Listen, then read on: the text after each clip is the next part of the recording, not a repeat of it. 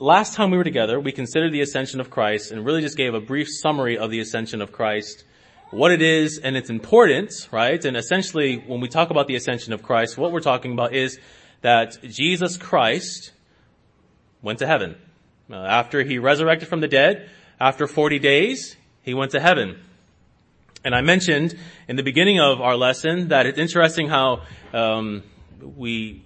not to say that we have to, but we don't put much emphasis on the ascension as we do with the death and with the resurrection, and even with the birth of Jesus Christ. And I think it's for us, in order to understand what Christ has done for us, the totality of Christ's work for us, we need to understand and put on the top shelf the ascension of Christ, and also too, subsequent to that, the second coming of Christ, because Christ is going to come again. So we looked at the ascension of Christ and basically what it is and how it's important for us to know that doctrine. Now we're going to get a little bit into the weeds of things, and remember I told you we're going to get in a little bit to the forest and look at some of the leaves and things like that, and some of the more technical things that the ascension teaches us. And what I'm going to argue from now to when I'm done with the ascension, which is probably going to be in February, is that when Jesus Christ ascended to the right hand of the Father, it wasn't a completion of his work, but rather it was an extension of his work, to where Jesus Christ not only is prophet, priest, and king in his earthly life, but also he extends that work as prophet, priest, and king as he sits at the right hand of God.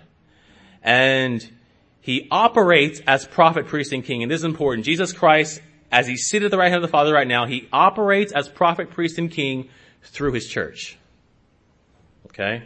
That's essentially what I'm going to argue. And we're going to dissect each office of Christ. Christ being prophet, priest, and king. So again, when Christ ascended on high, his threefold office of prophet, priest, and king didn't end, but rather he continues that office of prophet, priest, and king through his church. I had a really, really good analogy to this, and it was a North Korean analogy, but it's probably going to confuse every single one, because they think that the first ruler of North Korea is still ruling, and he rules through his sons. Okay?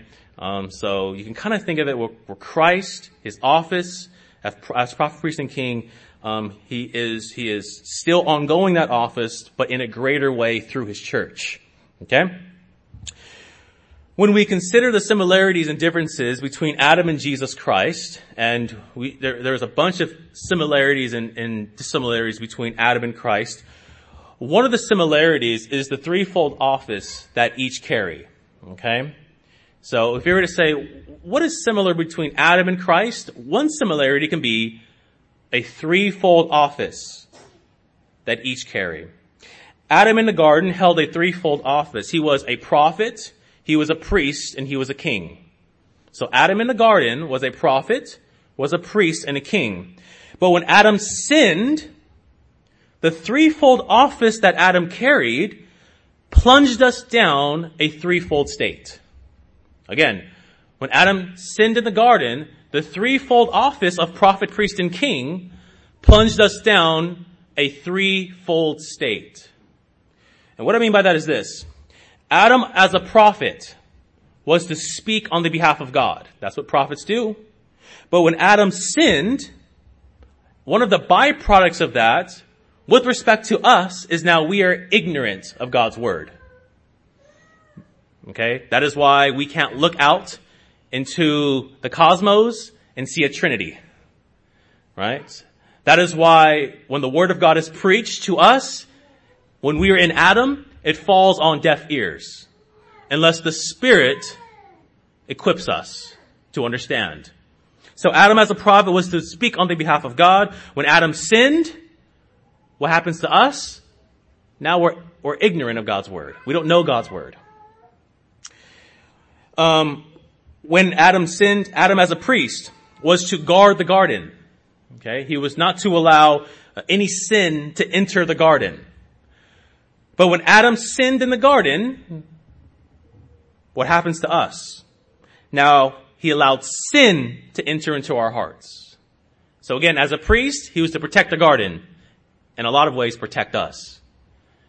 But when he sinned, though, now sin has entered into our hearts. Okay? Just as the serpent entered into the garden, sin enters into our hearts. And Adam, as the king, was to rule God's people. But when Adam sinned, he allowed sin to rule over us. Okay? So Adam was to rule over God's people. When he sinned, he now allowed sin to have reign and dominion over us. Okay? This is why, saints, Jesus needed to be a prophet, priest, and king.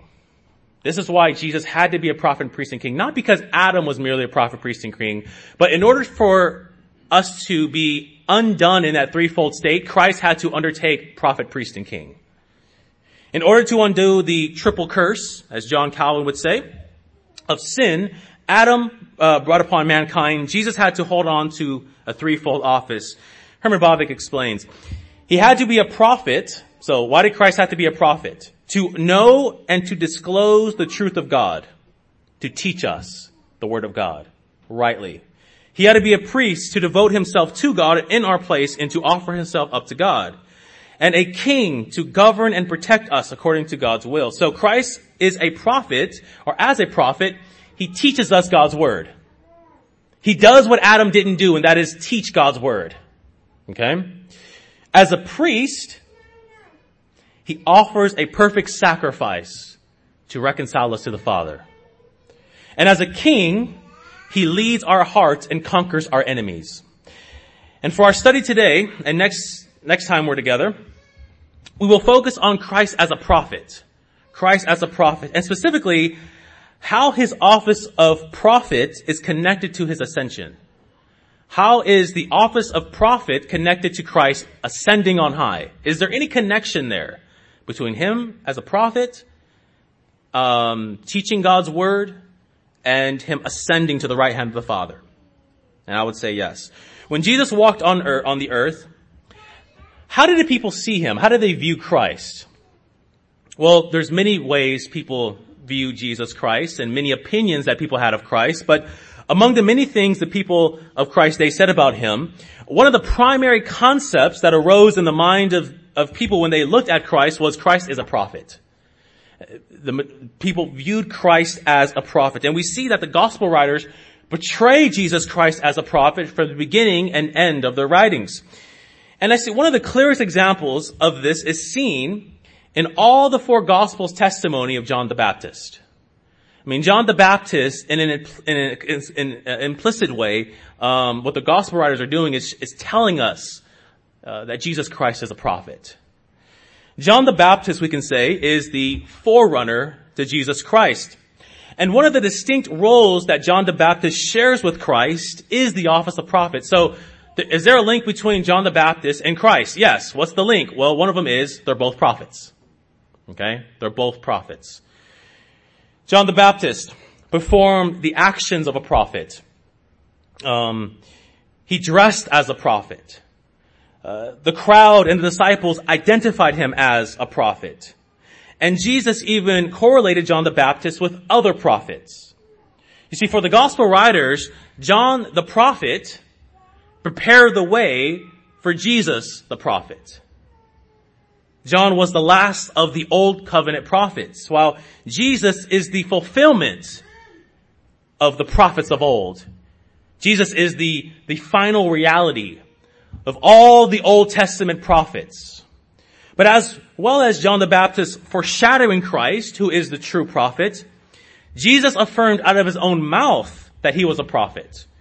He says in Matthew 13:57, and they took offense at him, but Jesus said to them, a prophet is not without honor except in his hometown and in his own household. Jesus quoted Isaiah 61 and looked and said, saying, the Spirit had anointed him to be a herald of God's good news. Heralding God's good news is a function of the prophet. That's what they do. And when Jesus healed a dead man, the crowd glorified him, saying, a great prophet, in Luke 7:16, a great prophet has risen among us. When Jesus asked the disciples what the people thought of him, in Matthew 16:14, they said, some say John the Baptist, others say Elijah, and others Jeremiah or one of the prophets. All of this is to say that, and don't get lost in all of this, that Jesus was a prophet. If you're taking notes, that Christ was a prophet. And he was a prophet in the sense of not only did he speak the words of God, but he was the final fulfillment and true prophet. All the Old Testament shadows were pointing to this one final perfect prophet. This now leads us to the role of prophets in the Old Testament. If one was to ask you, okay, so what does a prophet do? Many of us in our background might think, well, a prophet performs miracles. And that's all they do. But saints, we aren't to think that the only thing prophets do is do miracles. But rather the prophets hold a threefold office, okay? Or there's a threefold function to prophets. This is the threefold task of a prophet. Prophets were empowered by the Spirit, proclaim the Word of God, and perform signs and wonders. Again, prophets, in order to be true prophets, were empowered by God's Spirit, proclaim the Word of God, and perform signs and wonders. Let's quickly break these down. Number one, prophets were empowered by the Spirit. We see this example first in the life of Adam, and Adam in the garden was a prophet. But there's much debate on whether Adam had the Holy Spirit. And I think it's fair for us to say that in order for Adam to obtain a supernatural gift, he needed to have supernatural assistance.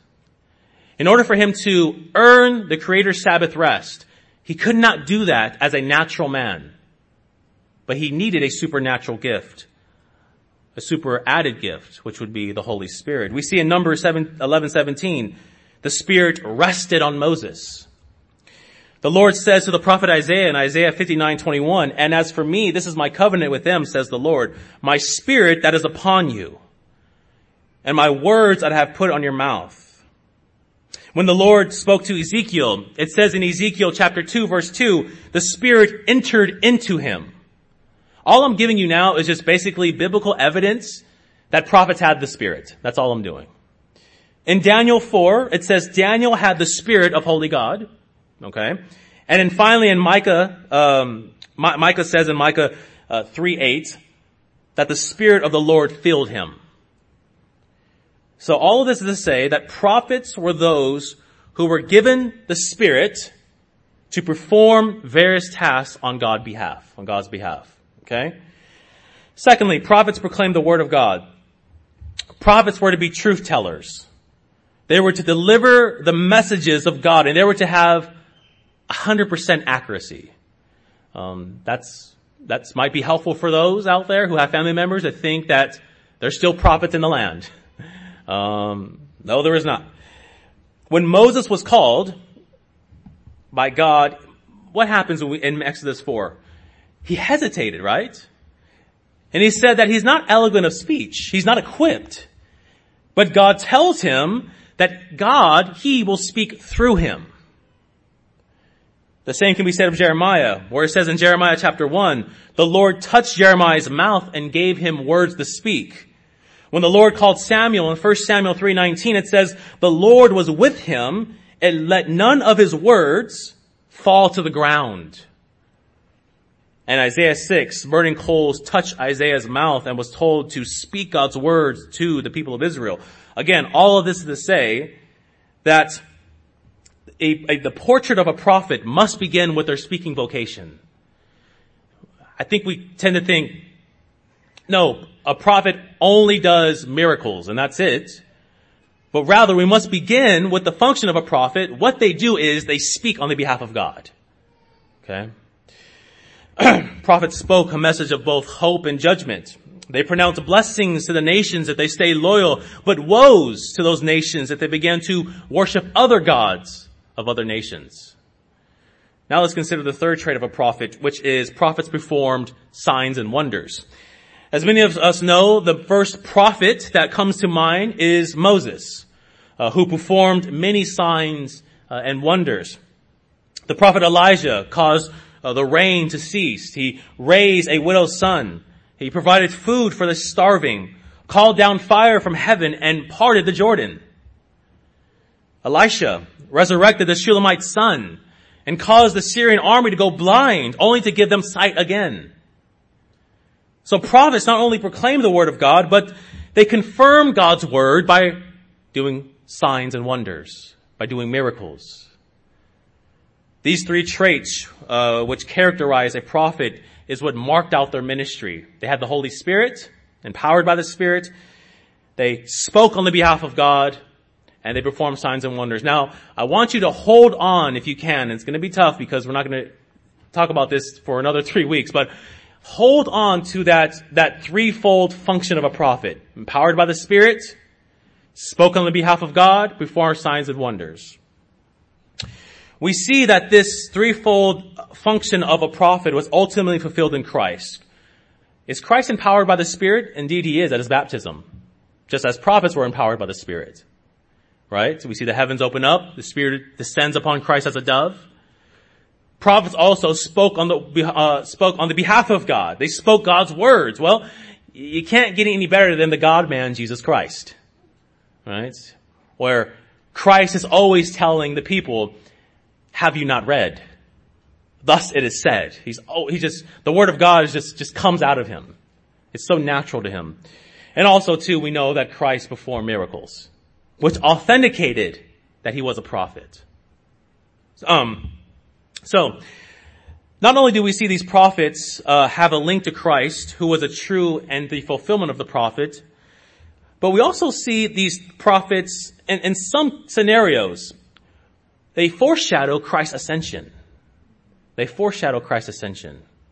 So not only is there a link between the Old Testament prophets and them being empowered by the Spirit, preaching the word of God, speaking on the behalf of God, performing signs and wonders, and what Christ does, because we see that in Christ's life, but also in certain scenarios and situations, they foreshadow Christ's ascension to heaven. Okay? For example, in the Garden of Eden, Eden was set on the top of a mountain. Ezekiel confirms this when he calls the Garden of Eden when he calls Eden the garden of God and the holy mountain of God in Ezekiel 28. Joel 2 speaks of Mount Zion as like the Garden of Eden. So Eden was placed on the top of a mountain. So based off of that, we can say that Adam and Eve, when they received God's word and God's commission, it was on the top of a mountain on a high place. And what they were to do, Adam and Eve, from that high place, from the Garden of Eden on the top of the mountain, they were to come down from the mountain and spread God's word. That's what they were to do. They were to take what they have learned on top of the mountain, bring it down to God's people, and spread it to the earth. We see the same story when Moses ascended to the mountain and received the law of God. We can say that when Moses rose up to the mountain to receive the 10 Commandments on 2 tablets of stone, he was to take God's word and he was again to bring God's word down to the people. And the people were to obey God's word. And what I'm going to argue in the following weeks is just as Adam and Moses ascended on a high place to receive God's word, at Christ's ascension, Christ ascends to a high place and confirms God's word. So there is a link between the prophets, them ascending, receiving God's word, and Jesus Christ ascending to heaven and confirming God's word. But as we begin to come to a close, and I purposely wanted this to be the shortest one that we've done because there's a lot going on here. And there's a lot of connections that I want you to see. And I don't want to be too long because you might lose some of these connections. I want us to see something very interesting in the story of Elijah and Elisha. And it's parallel to Christ's ascension, okay? Real quickly. In 2 Kings chapter 2, before Elijah was taken up in a whirlwind to heaven. So Elijah, he's taken up in a whirlwind to heaven. Elisha, who was Elijah's protege, asked for a double portion of the Spirit. So Elijah, can you give me a double portion of the Spirit? Elijah responds and says that this is hard, but it can be done. And the only way that you will receive a double portion of the Spirit is if you watch me ascend to heaven. If you watch me ascend to heaven. So Elijah tells Elisha, in order for you to receive this double portion, you must watch me ascend to heaven. As a result, 2 chariots of fire suddenly separated Elijah and Elisha. And Elijah went up by a whirlwind to heaven as Elijah watched. So you can, Elijah, he's caught up in the whirlwind, he's going to heaven, and Elisha is watching Elijah do that. He's watching him go to heaven. While Elijah was taken up into heaven, so imagine Elijah going up to heaven, his cloak dropped. And the Bible says that Elisha took the cloak, struck the water, and parted it in two. And then we read in 2 Kings 2:15, the spirit of Elijah rests on Elisha. The spirit of Elijah rests on Elisha. So in summary, Elisha asked for a double portion of the Spirit. Elijah said it's only possible if you watch me ascend to heaven. Elijah ascends to heaven while Elisha is watching. And we see that the Spirit comes upon Elisha in a greater measure. This story is very similar to what we see at Christ's ascension. At Acts 1 verses 9 through 11, it says this, and pay close attention to the emphasis on the disciples witnessing Christ ascend.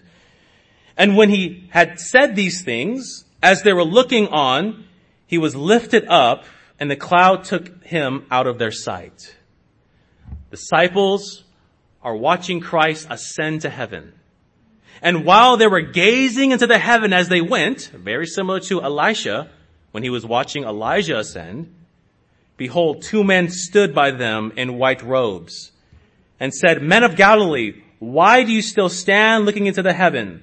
This Jesus who was taken up from you into heaven will come in the same way as you saw him go into heaven. So what we see in Acts 2, or what we see in Acts 1, is these men are sort of like Elisha. And Christ is sort of like Elijah. He ascends on high. And what do we see in Acts 2? In the upper room, the Spirit is given in greater measure. And we see Pentecost happen on the day of Pentecost and Peter's great sermon. So there was a great link between Elisha ascending to heaven, the Spirit coming down in greater measure, filling Elisha, and Christ ascending to heaven, the disciples watching, and then the Spirit being poured out to the disciples on greater measure. Wonderful and beautiful similarity there. So, in conclusion, what we see is, and what we're going to see in a few weeks, is that this threefold office that Christ carries as prophet, priest, and king, was specifically the prophet, he extends that office in the church. So again, we know that a prophet is to have the Holy Spirit, to be empowered by the Holy Spirit. Well, what happens in Acts 2? That Jesus Christ gives to the church the Holy Spirit in greater measure. Right? The prophets were to speak the words of God. Well, what does the church do? They speak the words of God. And also, too, the prophets were to perform signs and wonders that authenticated their ministry. Well, Jesus Christ, through his church, performs signs and wonders and authenticates our mission. Now, it doesn't mean that we are healing people. It doesn't mean that we are doing the exact same thing that the prophets did of old. But what that means is, in John 14, when Jesus says, you will do greater works. Well, what is that greater works? Well, we will extend the gospel to areas that Christ was limited to. Christ couldn't go to every single place and be in every single place, but we can. And that's the greater work, is that we've been given the Spirit, we've been given His Word to preach the gospel to the ends of the earth. So we can say this, saints, that we are prophets. That Christ, as the prophet in heaven, He is fulfilling and extending His office of prophethood to us, the church. And we now on earth are the prophets of God.